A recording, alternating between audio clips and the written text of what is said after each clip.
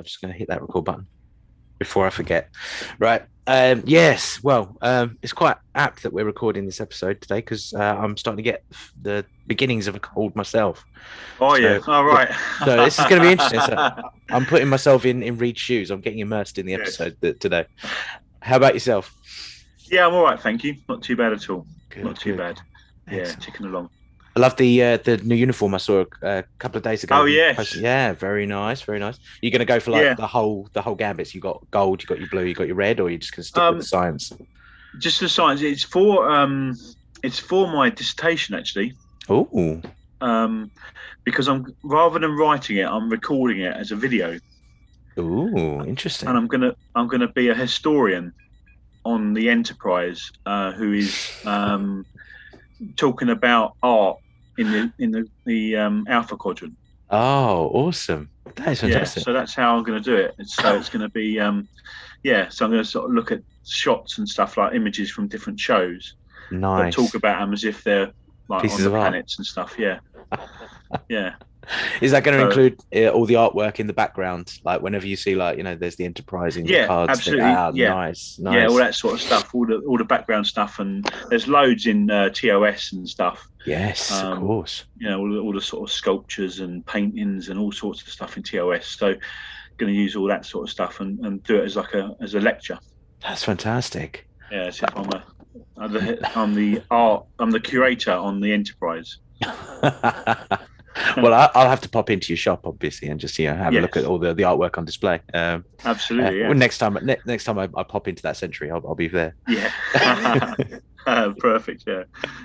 How is the is it the 25th? Where are you at the moment? We're 22nd on the century. 22nd century, yes. So, Yeah, yeah, we're steadily making our way through the time. It's yeah. it's weird just sticking with the same century. Like I've been Yes, so used to zooming through yeah, time that now just staying with the 22nd, it's quite nice because it means it's less work for yes, me to do. But yeah. it's How did you work out? Like, is there like a sort of on memory alpha or something? Is there something that sort of tells you where yeah. different There's things are? there was a mix of the Larry Nemeczek book, the Star Trek Oh yeah. Timeline, which came out years and years and years ago. It's still Oh upstairs. okay. It's got all the little posted notes that I used to make back in the day. And then there was a website called the Star Trek Chronology Project. And the idea was that they were going to stockpile from Enterprise every episode. So it wasn't all of the stuff that came before, but sort of I just wanted to meld the two together Yeah. because I knew that there was a watch order that was chronological when you come to sort of the TNG DS9 Voyager overlap. Hmm. So I needed to make sure that if I'm watching 6 episodes of DS9, and then I need to watch those three like Voyagers before the next Yeah. Right. DS9 comes in, Yeah. and all that kind of stuff. And then gradually, as I was going through the timeline in the Nari Nemechik book, there's like, oh, this time when Kirk popped into the 15th century of this planet, and it's like, oh god, that's another like scene Yeah. I've got to Yeah. watch now, and all this kind of stuff. And it all just branched out from a stupid joke I made on Facebook. And being the insecure man that I am, it's like someone said, "Go on, then, do it." It's like, oh god, now I've got to do it. Oh god. Oh, But cool. yeah, because we were trying to one up ourselves on what's the most complicated way you could watch Star Trek, Yeah. and that was my entry into the mix. There were loads of others. There was some people who were going to go on themes that you wouldn't even Right. think would be on there, and they Yeah. were just going to watch it all. That's crazy. Yeah. Cool. Well, we're in Sleeping Dogs. Thank you Yeah. so much for joining me on this. It's so much easier when there's a guest because then That's a pleasure, mate. it Yeah, it's a makes it pleasure. seem so much better. Because when it's the watch through, I never quite know whether people are going to do it, and Yeah. it doesn't always flow very well as well. Um, so yeah, where I'm losing my voice and the nasal passages might be blocking up, I may be more reliant on you than normal. Ha, cool. Right. Okay. Right. I'll get started off. Spacetime, the ever expanding frontier. These are the records of the most needlessly complicated rewatch of the Star Trek franchise ever. Its mission: to locate every second, contemplate every eon, from outside time to the Big Bang, to the 20th century, all the way to the end of all existence. To do what no sane entity has ever done before. This is the Temporal Trek podcast.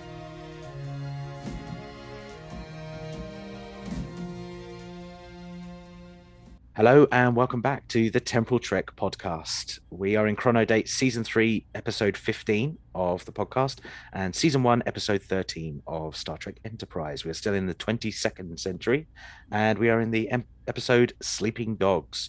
And I think we're probably going to let them lie because it's a Klingon episode. So it was an interesting callback to some of the other Klingon episodes and seeing where Enterprise was going to go with this. We've had Klingons before, but it's never felt like a Klingon-centric episode. But I'm not going to be alone on this one. It was going to be a solo show, but thankfully, Dan H., the other Dan H. from Kent, is joining me this episode. I'll just pull him up on the device. Incoming transmission. Dan, are you there? Yes, I am indeed. Hello. Hey, always lovely to have you back. I needed you on this. I have come down with a cold, just like Reed himself, and I am feeling very under the weather. Whether that plays into the episode, just as Reed's cold doesn't seem to play into the episode, I'm not entirely sure, but we'll see how it goes. How are you? How since the last time we had you on the show, how have you been? Yeah, very well, thank you. Yeah, watching quite a bit of Star Trek as ever. And this was a bit of a last minute one, so it's quite interesting because I watched it a couple of times last night, and we'll see how we go. Excellent. Well, without further ado, we'll hit straight into it with the opening scene. We get a little device being placed on a wall that sort of whirs into action, and there's flashing lights and imagery, and we get a phase pistol being loaded up with some red canister, and Hoshi is doing target practice. We get holographics for the first time in Star Trek as far as Enterprise is concerned. It's not the first time we've seen holograms in Star Trek as far as the podcast is concerned. We saw the Doctor back in the 1990s getting his mobile emitter, but this is the first time we see holographics in the timeline of Star Trek. Any thoughts on this particular scene, the target practice scene? I quite liked it actually in a funny way. It didn't fit into the episode at all, from what I can work out really, other than the Hoshi fired a phaser at some point. But I quite liked it because it was like a little sort of vignette of life on the ship. But beyond that, really, it didn't do anything really, other than to set the scene, I suppose. Yeah, exactly the same. If that played into when they're firing the torpedoes later in the episode, and that she's compensate for particle drift. It comes back into that idea, and it's drifting and pushing the ship using the shockwave. Maybe it would have come into it. It is a nice vignette. It is a nice look into this life. It's the same thing we had with the episode Dear Doctor that we just had, where there's the opening scene with the Doctor, and there was literally no reason for it. It was just nice to see him in his sickbay feeding his pets. This is another one of those. I do find it worrying that we had Silent Enemy, where they were drinking beers around the torpedoes, and now they're doing target practice next to torpedoes, admittedly with blanks, but what if there was a misfire? Any thoughts on endangering health and safety? I quite like it actually. I think, I think that's right up Reed's street, really, isn't it? He's he likes. It's a bit later in the episode. He gets very excited about photon torpedoes, and yeah, it's right up his street, really. Like a fish on of danger for him, maybe, is what he's looking for. That's true. That is very true. And he has his cold. He has his first bout of something in his throat, which you think is probably going to pay off. It might not. But we move into the credits, and then it's straight into the scene, the mission. We see a probe heading towards this gas giant that they just mentioned before the credits. They're going to investigate it because they've never seen a gas giant of this size and never investigated one. I do like T'Pol turning around and saying, look, you've got 4 in your own star system. Why is this important? You're just getting greedy now. But fortunately, just like the last episode you were on in Civilization, not only do they find a ship down there, but it's a ship in distress.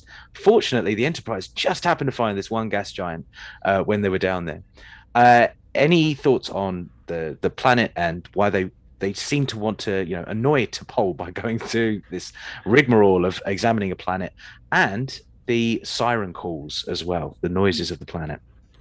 I thought it was quite funny actually because in the Civilization episode that we talked about, when we had the first scene and she was talking about I can't remember exactly what it was, but there was a gas giant and there was some other stuff, and then there was a planet. This time, the humans are like, oh look, there's a Class 9 gas giant, and she's like, why are you bothering with that? But that's sort of right up the Vulcan street, really. So it's quite an interesting flip of the attitude. I quite like the siren calls. That was sort of interesting. Again, it was like a little tiny sort of callback to oh my god, he's so forgettable that I've forgotten his name now. To Travis. Travis, thank you. Yeah, like his childhood and stuff, and that was quite nice. I thought actually. I don't think it comes up ever again in Star Trek, but it was quite nice, and it was what actually made me think of this morning. I was watching a bit of it this morning, and it makes you think of the wow noises in the Journey Home. Yes. So I was thinking, oh god, have they got like a cetacean deck on there or anything? We need the whales quick. There wasn't enough room for whales or dolphins, so they've gone for piranhas and maybe some other flounders. Maybe just stick them in there. They got one fish tank and that's it. Unfortunately, the Tiberian bat that Phlox brought on board tries to eat them all the time. Maybe, I don't know. But yeah, again, it was one of those things. It's a nice setup. It's a great vignette. But you wonder, why was it in there? If they maybe could have worked it into the plot again.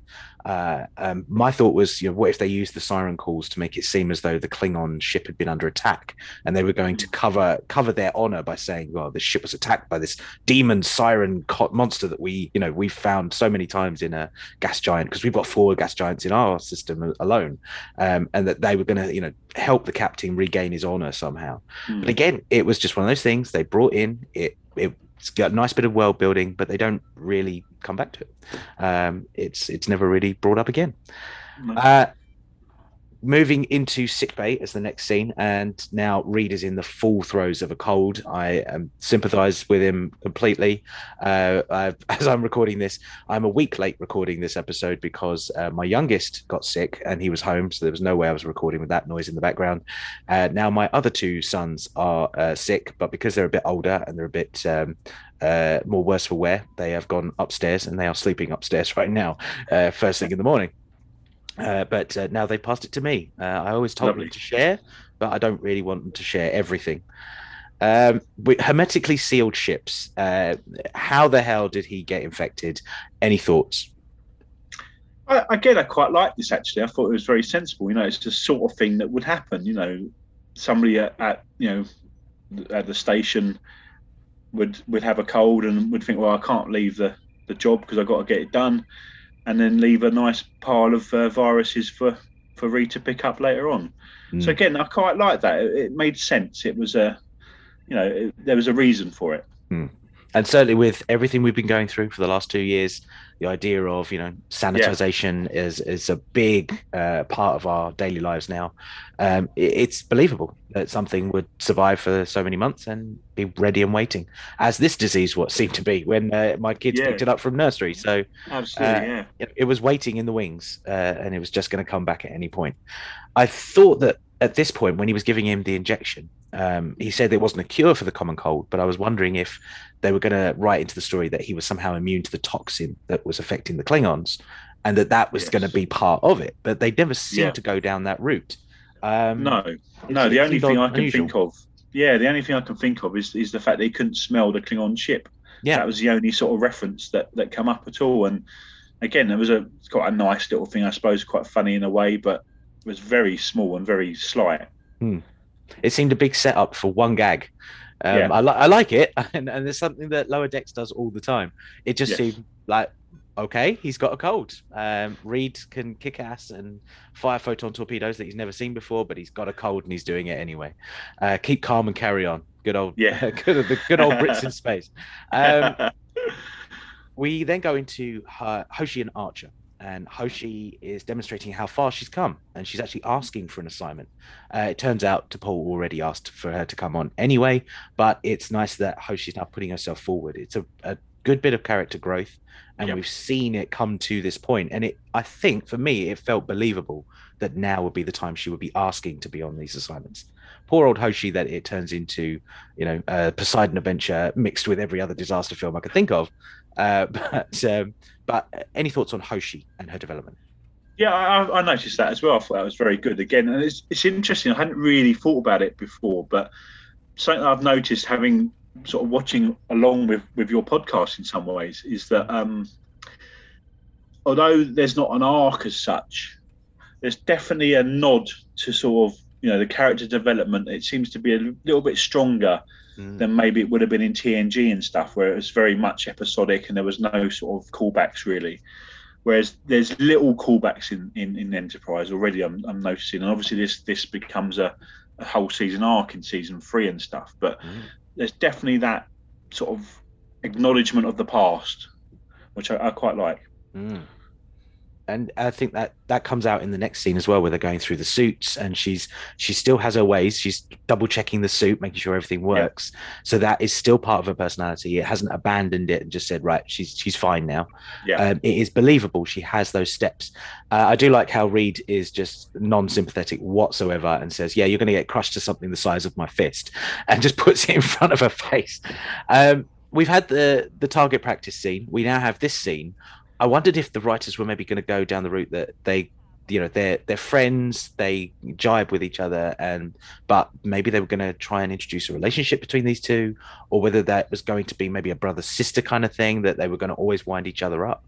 Any thoughts on that dynamic between the two of them? That's really interesting. It's never occurred to me, to be honest with you. I think Reed is Reed is really odd, because in some ways he's sort of totally asexual. Really, he's he's very uptight. He's very insular, and yet he got like 2 days and 2 nights when he sort of just can't wait to rush into the nearest sort of brothel that he can find, sort of thing. So I can't. Again, I think there's an episode, isn't there, where in season 3 where they meet the ship that went back, and he was the only one that never married anyone or got together with anyone. And I think that, so for me, no, I can't see that really. I couldn't see that myself. But maybe that's interesting. I had never thought of that. It just seemed with the pineapple story from Silent Enemy that perhaps he was starting to trust Hoshi a bit more. That perhaps not a romantic relationship, but at least I don't know, maybe that blood kind of brother sister. They're always getting on each other's nerves. Maybe going down the McCoy Spock route. I don't know. And they were just throwing things at the wall and seeing which characters sort of stuck. I didn't feel there was much in this episode that would have said, "Yep, that's the relationship we need to develop." But I wondered if that was what they were trying to do. Yeah, that's interesting. I think that there's definitely what you see with Enterprise is definitely a very, very familial relationship develops between the crew, especially I think through season 3 where they're thrown into that massive issue, and and it really brings them tightly together as a crew, definitely. But and I suppose obviously there's Trip and T'Pol, that is a romance or whatever you want to call it. But with Reed, I don't know, he never seems to quite come out of his shell, but he's very loyal. And I think the crew are very loyal to him as well, in the end, especially. Very true. Speaking of loyalty and making sure that the crew are looked after, Archer is sending his 3 most valuable bridge officers down into the belly of the beast on this gas giant. Should there have been maybe a spare team member, an Ensign Ricky in the back, an engineer maybe? Any thoughts on the away team choice? I think the choice is because they're the characters, and that's the truth of it. In the real world, if it was a real ship, you're right, absolutely. They wouldn't be sending down Hoshi. Apparently their only translator. I mean, later on when Trip has to try to tie in the universal translator, why isn't there someone always sitting on that on that spot and doing that as a job? So, I mean, it's just the nature, I suppose, of programs that they have a cast and the cast do the stuff. Yeah. Really. Maybe they've got the intern who can speak a bit of French, and that's the only qualification he's got to sit there. But Hoshi is just irreplaceable. They get on board the ship. We do get the gag about how he can't smell everything. T'Pol has scanned and said there is nothing toxic. Now, in just a few episodes ago, we were able to scan the silent enemy and get right down to their DNA. And for some reason, T'Pol doesn't pick up a toxin that is the biggest part of the whole plot and the whole reason why the Klingon ship is actually inside the atmosphere. Do you think they should have maybe kept the suits on just a little bit longer, just to make sure before doing anything? I don't think that's a bad idea, to be honest. If I was on an alien ship that I didn't really know about, I would think I'd be a little bit cautious, to be honest with you. Yeah, it does seem to be a thing. Like anytime they've gone down to a planet, there's something mysterious. Maybe just keep the suits on just a little bit longer till you're absolutely sure. So maybe that'll play into our consequences later. Who knows? They do seem to come down on Trip again. It's a very Archer thing to do in previous episodes, but saying, how did you not know that this was a Klingon ship? You should know everything. You're T'Pol, you're our Klingon expert. Any thoughts on that? Because we did have that in previous episodes as well.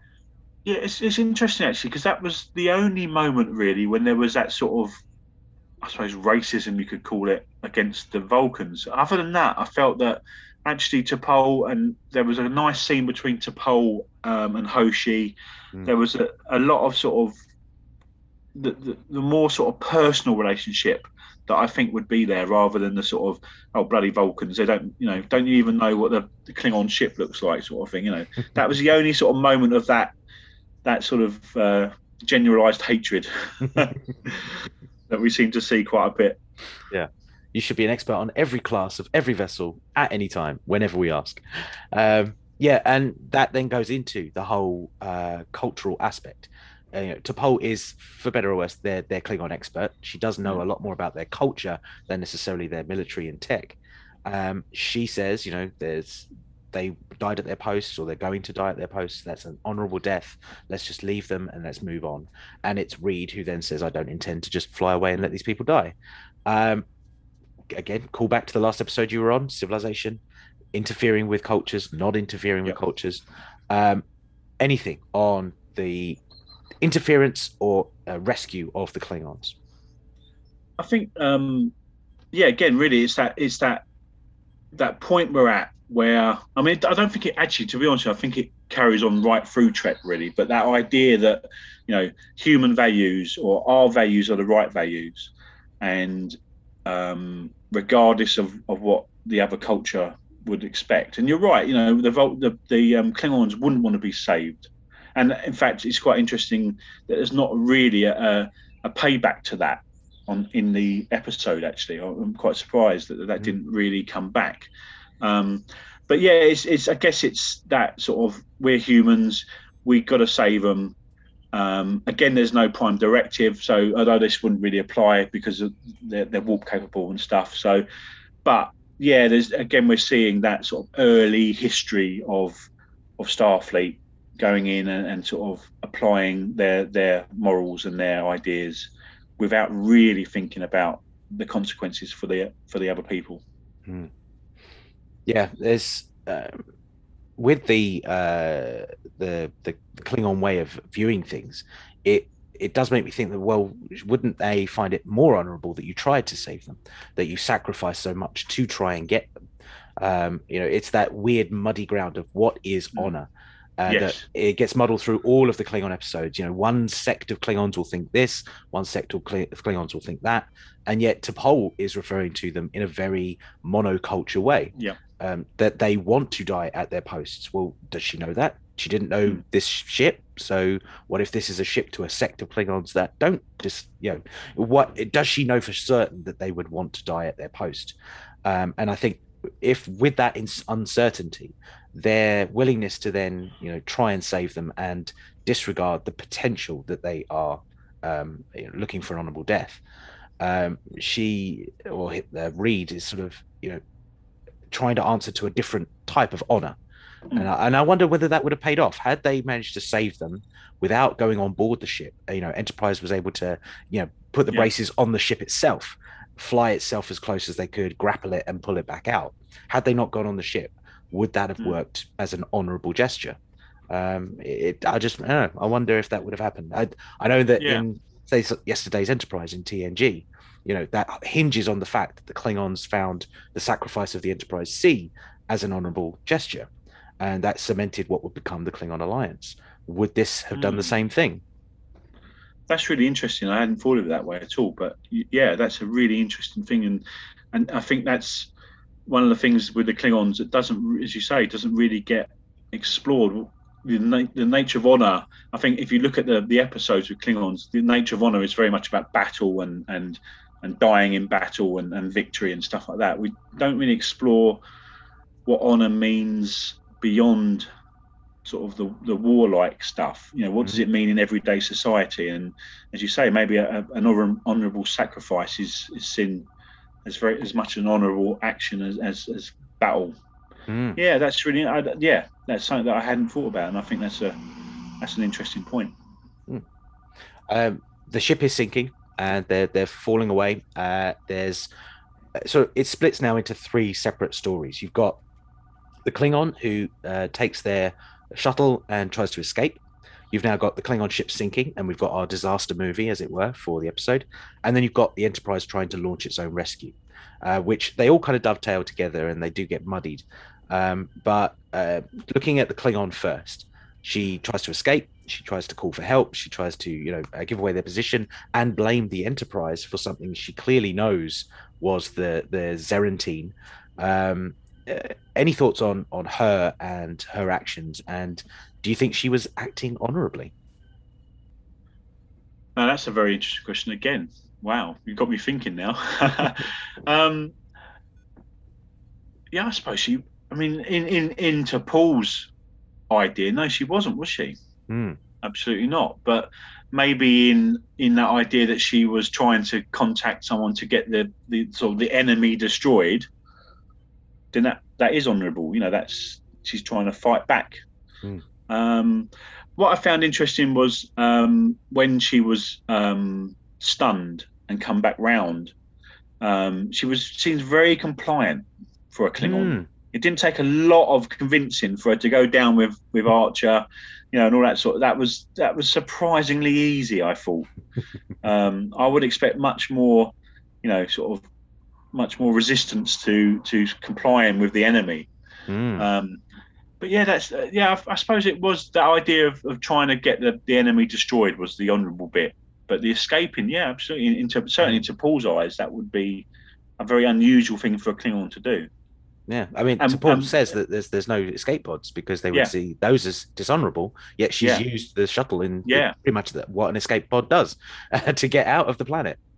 Yeah, absolutely, you're right, and that's really interesting. I think, and I think the other thing, how did she know that she needed to use the escape pod? Why didn't she just kill, the landing party and then just sort of repair the ship, or whatever it might have been that she would have done? So.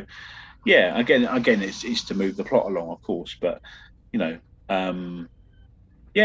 interesting, definitely, because obviously she needs to be able to pilot the shuttle, and she needs to figure that out. So they couldn't have had it as she was high on the toxin and she was just reacting out of a Klingon warrior's instinct or something like that. She had to be cogent. So there's decisions that she's clearly made, fully conscious of what she's doing, that seem dishonorable to what we know so far and to what T'Pol has let us know.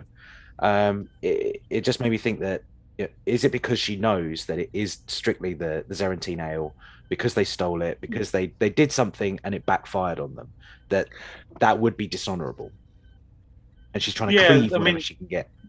The conversation with Archer later on suggests that she wasn't aware that it was the owl.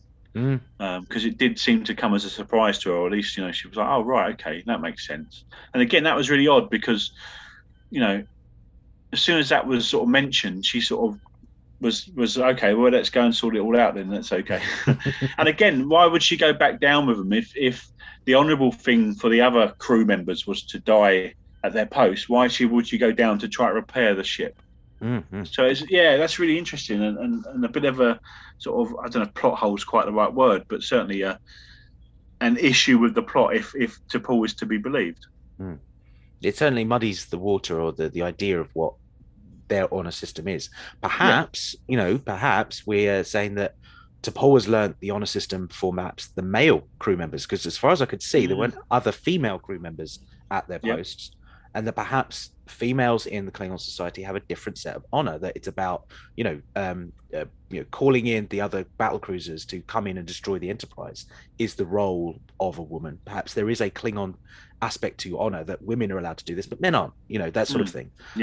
Whether that makes any sense, we don't know. But I wonder if she was acting in a different set of honor, and that's what they were learning about. And there are different grays, different shades of gray to their honor system, maybe. Before we go into the Klingon ship itself, Hoshi discovers that they did raid the Zerentine, that they are piecing together the puzzle of what actually happened. I like that the Klingons call it a Katal class planet, that we're learning that there's different terminologies for a class 9, depending on what's going on. And the live food scene leading up to the little meditation with T'Pol and Hoshi. Any thoughts on being on the Klingon ship? Do you feel that there was enough done to make it, oh my God, are they going to get out of this? Or did it feel like, they're going to figure it out eventually? I guess to a degree, there's always that knowledge that they will get there, But what I felt was quite interesting with the food scene was just how Klingon it was. It was like the set dresser had said, right, this is going to be a Klingon ship. And this, and it was absolutely, rammed with like worms and gark and hanging bodies. And, it was like, make this as Klingon as possible, And, it really struck me out just how Klingon it was, But you can't see this, Dan, but where my camera cuts off, you can't see the kitchen, and it's basically that at the moment. So with my kids being sick, that's what it looks like in there. So maybe they just didn't clean up in time. That's it. Yeah, absolutely. But it was I like that, and I like the scene with Hoshi and T'Pol. I thought that was really, because T'Pol had been or seemingly been quite harsh on Hoshi up to this point, really. I think that was more sort of her Vulcan nature rather than particularly being harsh, just the way, quite blunt and that sort of thing, But there was a real sort of camaraderie or sort of care in that scene where T'Pol sort of knew that Hoshi was struggling, but valued her input, valued her value in the mission, and said, look, I can help you with this, and I really liked that. I thought that was very good. My partner was watching it last night, and she said, unfortunately, it was a bit like, was it one for the boys sort of thing? Unfortunately, but that we'll come to that a bit later at the end of the show as well. But certainly, But I did wonder if they were going to go that route and then maybe making it. But again, it could have been them throwing things at the wall again. If it's not Reed and Hoshi, maybe Hoshi and T'Pol are a better pairing. Maybe they could have gone down that route. But it did feel like, where are they going with this? It was pre, mind meld. So it was using the hands. It was using the things that we know as Star Trek fans that Vulcans can do, whatever special magic power they need that episode. But it was believable. It made sense that she could do this for Hoshi, and that perhaps she trusted her to know how that this was going to work. Then you got the third aspect, which is the Enterprise's rescue plan itself. They discover that it's a Raptor class ship, and that Travis has sort of pulled up all the data, and Trip figures out he's going to build some duratanium braces for the shuttle. This is all sounding like deep sea rescue. We're going to build like a little pod. This is the Abyss. This is James Cameron. If maybe they got James Cameron to direct this episode, it might have had a bit more meat to it. I don't know. But I do like that they tried to rescue the ship and fly in, but the Enterprise just can't take it. And that Archer did signal and say, "We've hit a little hitch in our rescue plan. It wasn't me." No, I'm not the little hitch. Not me. But anytime I'm going to hear my surname called out in Star Trek, I will make a point of making a reference to it. There is a moment, because they built these braces on the side of the shuttle, that I was looking out for it in the CGI. and I couldn't find it. Whenever there was a CGI shot of the shuttle, once it's had the braces placed on, I think it's another thing that Enterprise had where in the script it says one thing, but what the visuals were was something completely different. I couldn't see the difference between the shuttle and one with braces. Did you manage to spot it? Because I really couldn't. No, I didn't know, and I must admit I hadn't even thought of that because I'm not as observant as you. I'm terrible at that. I allow the suspension of disbelief to sort of happen and just go along with whatever they do, really, unless it's a really bad one. But no, I didn't spot that at all. No. Yeah, unfortunately, it's just the thing. Having watched so many episodes now, I'm just looking out for for these sorts of things. Never used to, and now I think it's always going to be with me. We then we get photon torpedoes. We get a reference to a weapon that has never been seen before. So it's the first time photon torpedoes have come into the Star Trek in-universe conversation.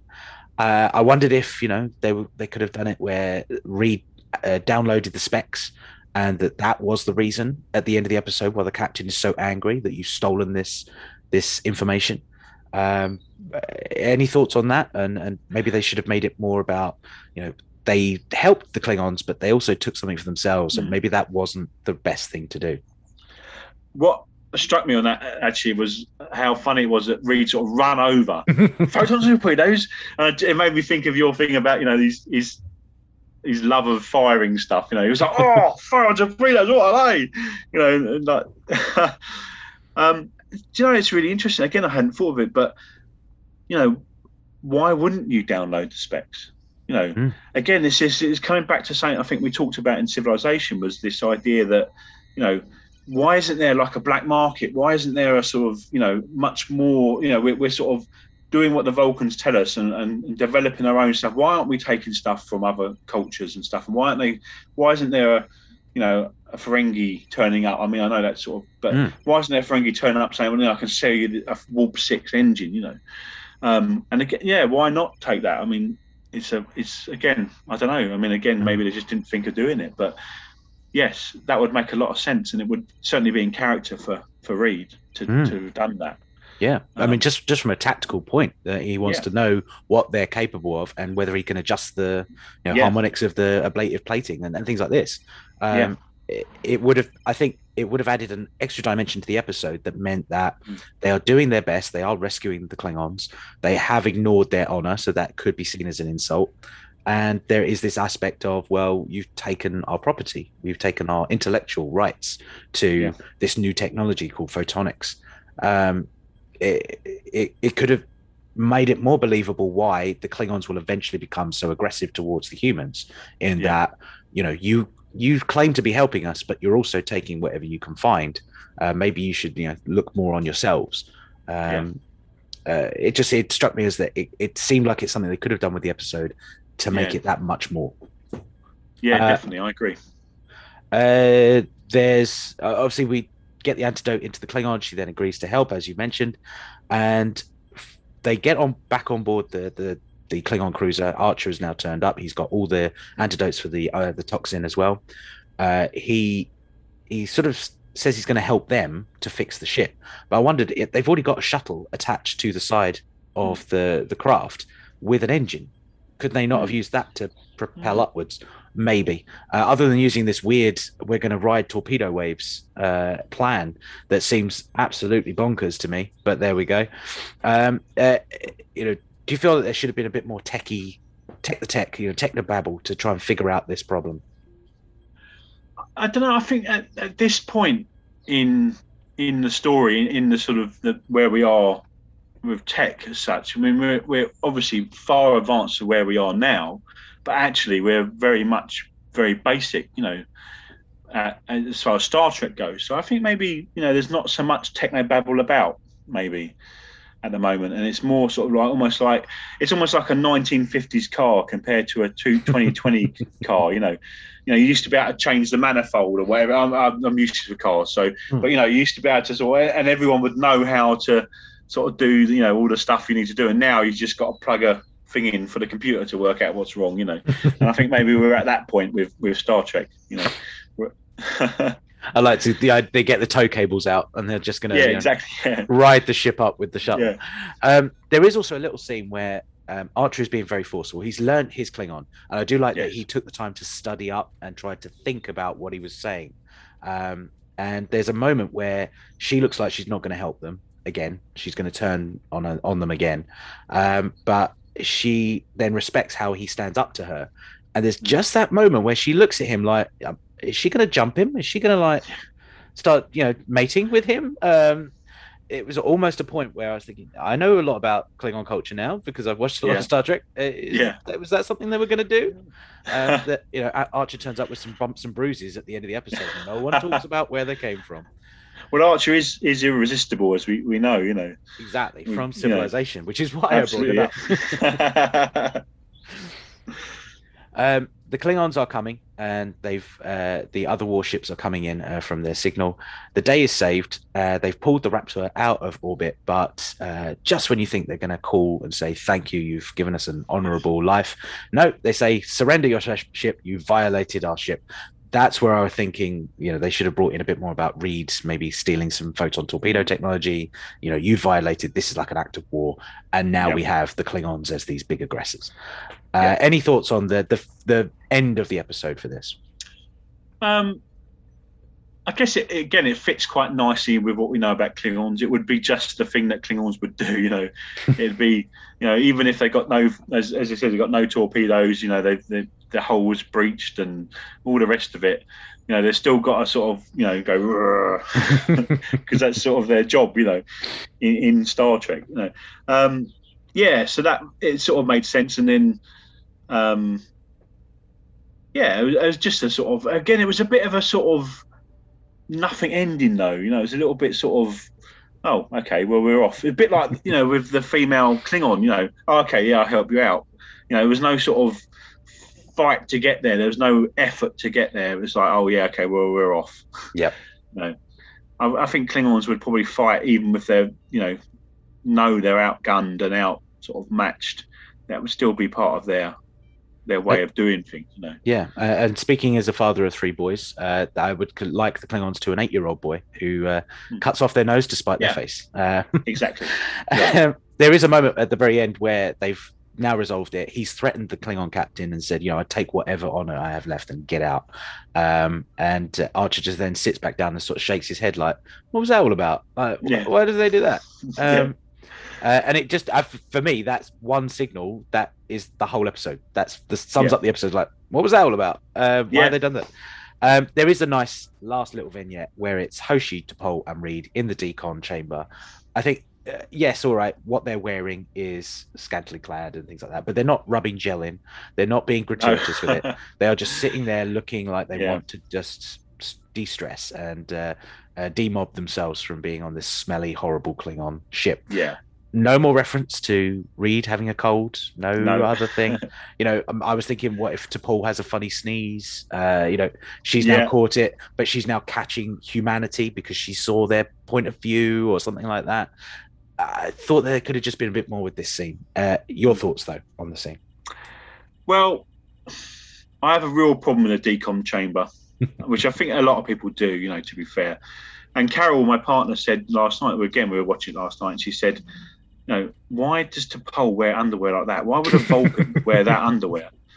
Do you know what I mean? And it's so true. And it's such a shame, it really is such a shame because I'm a big fan of Enterprise. I liked it from the start and I really enjoy it.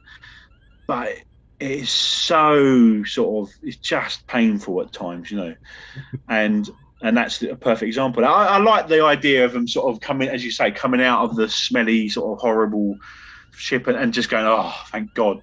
That made a lot of sense. You can imagine that, absolutely, and even T'Pol, sort of catching on to what Reed was saying and going, yeah, actually, we better stay in for a bit longer. That, I like that. That was nice. But why? Why are they dressed like that? I mean, it's just, it's a real shame. It's a real shame for Enterprise. It's one of the things that I think, for me anyway, it doesn't ruin it because I really enjoy it, but I always think, oh, here we go. I think it is that gratuity of it. I'm happy with a bit of nakedness on my TV. I don't mind that. I don't mind it in my Star Trek either. And I know that as we're recording this, we're about a couple of days from the Lower Decks episode, which had Naked Time, and that's caused an uproar. And it's like, why is there this in my Star Trek? And that's always been in Star Trek. Trust me. Absolutely, yeah. There is that other level to the decon chamber that just feels a little bit more exploitative, whereas that Lower Decks episode was just hilarious, and I absolutely loved it, especially with little Phillips at the back, trying to maintain his virginity and staying on the pad. A brilliant little character moment there. That makes sense for the episode and what they're going through. This just felt a little bit more gratuitous. They could have had it more like a steam room. They've got towels everywhere. There's a modesty to it, but there's nothing exploitative of the fact that T'Pol and Hoshi and Reed are absolutely, wonderful specimens of humanity when they're filming this episode. It just feels uncomfortable watching it because you know what the producers are doing to the actors. There we go. And on that note, I'm just left speechless. What do we do with the sleeping dogs? Do we let them lie? Do we get them out? I don't know. Should we have helped the Klingons is what I should get to. I think it works for where we are with Enterprise. I think it works. I think it is what the humans would do. So that makes sense. Whether we should have done it, that I don't know. Again, that we'd need to have a greater understanding of honor and the Klingon sort of way of thinking. But it didn't make for a great episode. It made for an all right episode, but they could have quite happy. I would have been happy if they just sort of launched the probe, seen them, left them, and gone off and done something else. To be honest with you. They just. But or maybe that would have been a better episode. Maybe we'll come to this in our alterations. That what if they'd left them, and there was the soul searching of what did we do? Why did we leave them? Maybe. Right. Well, we've located the episode that is sleeping dogs. Our next criteria is consequences from this episode. Is there anything that happens for Starfleet, for the Federation, from now on that you think will come about purely from this episode? Not purely, but I guess there is, it's another interaction with the Klingons. It's another piece of the jigsaw that the Klingons will see Starfleet as, that's part of how they see it, the interactions over the years. So there is that. I don't think there's anything else really. There's no other sort of, I don't think any of the characters, the Klingons, come back or anything at any point, a bit like Shran, comes back and, there's nothing like that. So no, not really, other than a sort of general sort of understanding of Starfleet from the Klingon point of view. Yeah. What if this had been the same Klingon ship from Unexpected, which it was actually kind of referenced again. They were talking about the M33s and compensating for particle drift and all this sort of thing. That was brought up in Unexpected as well. They could have said, "Oh, this is the same signature from this Klingon ship." We couldn't figure it out because they were buried inside the gas giant, so we didn't know until we got closer. And now there's this relationship between Archer and this Klingon captain who we're going to run into every season, and he's going to be like one of those arch nemesises. It just felt like it needed a bit more punch to it. Like, we care about these Klingons because we saw them 3 weeks ago. Something more, because like you've said already, that there wasn't that tension. They're going to survive. There wasn't an Ensign Ricky in the back to show how dangerous the situation is, and he gets mauled to death by a Targ, or he gets the toxin and goes mad, or something like that. There just didn't seem to be enough there. So the consequences needed to be bigger. They needed to not just be decontaminate all the canisters from space dock and check your suit, or don't take off the suit until you're absolutely sure. It needed to be more about, there's consequences to going onto a ship to rescue it because you might die, and that this is a big problem, and that, ships drifting into gas giants will become a new thing, and we have to think about this. There doesn't seem to be, other than day-to-day routine, and maybe Reed downloading those torpedo specs that he's going to work on and tinker with, that maybe in 6 episodes time it's like, I was working on this torpedo thing, that remember that Klingon ship we found, it plays into that. I think that's something that I think that's something that might happen now in Star Trek. If that's the sort of thing that wasn't really, there was a little bit of arc, there was a little bit of, but that would be the sort of thing that would happen in new Trek, using a slightly dodgy term, but that would have happened, but it wasn't the way stuff was written then. It just wasn't. My partner actually said last night again when we was watching. It was near the beginning. It was when the landing party first went onto the ship. So, is this the one with the Vulcans? The one later on in the Expanse. Oh, yeah. And that sort of, for me, in a way, sums up the episode. It could have been, another. It's easy. You don't go, oh yeah, I know this one. This is the one where this happens. It's a very unrecognisable episode. It's one of those sort of typical Star Trek first season episodes where, So this isn't breaking your rule then, your first season rule. No, exactly. It's not. It hasn't sort of convinced me that first seasons are brilliant by any means. I'm going to keep that every episode, whether you're guesting or not. It's the Dan Huckfield measure of whether this breaks the season 1 rule. It doesn't seem to have any impact beyond. I'm never thinking about this episode in the grand scheme of things. We've had much better episodes previously. Alterations is our next criteria. Anything you would have liked to have seen changed, other than things we've already mentioned about a bit more drama, a bit more to it. Anything that you think could have been better, could have been made more of.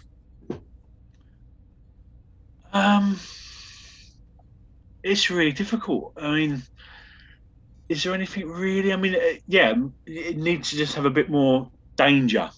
It needs to feel a bit more dangerous. But I think we've sort of covered that in a way already. But yeah, it's very hard. As I say, it could have easily. I think your idea of going away and leaving it and then dealing with those consequences would be much more interesting than sort of just going down and saving them as you expect, sort of thing.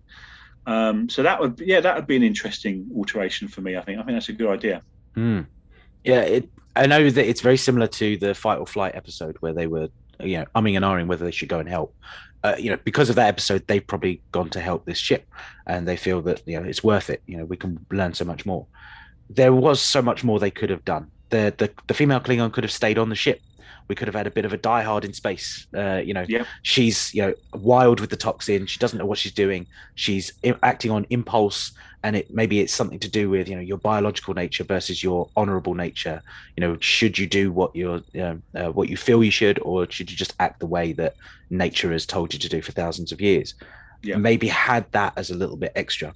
I would have liked to have seen bringing everything in, that modern storytelling, the new Trek, as you said, the siren calls, use that in some way. They play it to disrupt her, because she's so wild. They play the siren calls, that distracts her, and then T'Pol can do her, nerve pinch or something just to take her out, to give that added level of danger. Because there's no real ticking time bomb. I know the ship is sinking, but I feel like they are competent enough to solve the problem. I don't feel there's enough point given over to we need to learn this Klingon language. We need to know what this does. There's never enough of a hurdle for these crew to go over. That I believe the danger. I mean, it's like something that just occurred to me. There's no points when suddenly the ship sort of crunches a bit because it's gone a bit lower. There's none of that. There's no sounds that make it sort of there's nothing. It's very sort of, it's in a set. It feels like it's in a set. And that's it. And it just little touches could have really improved the episode, I think. Absolutely. And maybe have Hoshi's separated from them. A bulkhead collapses between them, so there's the division of the teams. Something that just brings it up, and then she's able to speak to the Klingon. She's in the room with the Klingon, and then she uses her target practice, and she's actually figured out how to shoot and that sort of thing. So she managed to take her out. Just little things just to bring it together. I think we're both agreed that it could have been a lot better.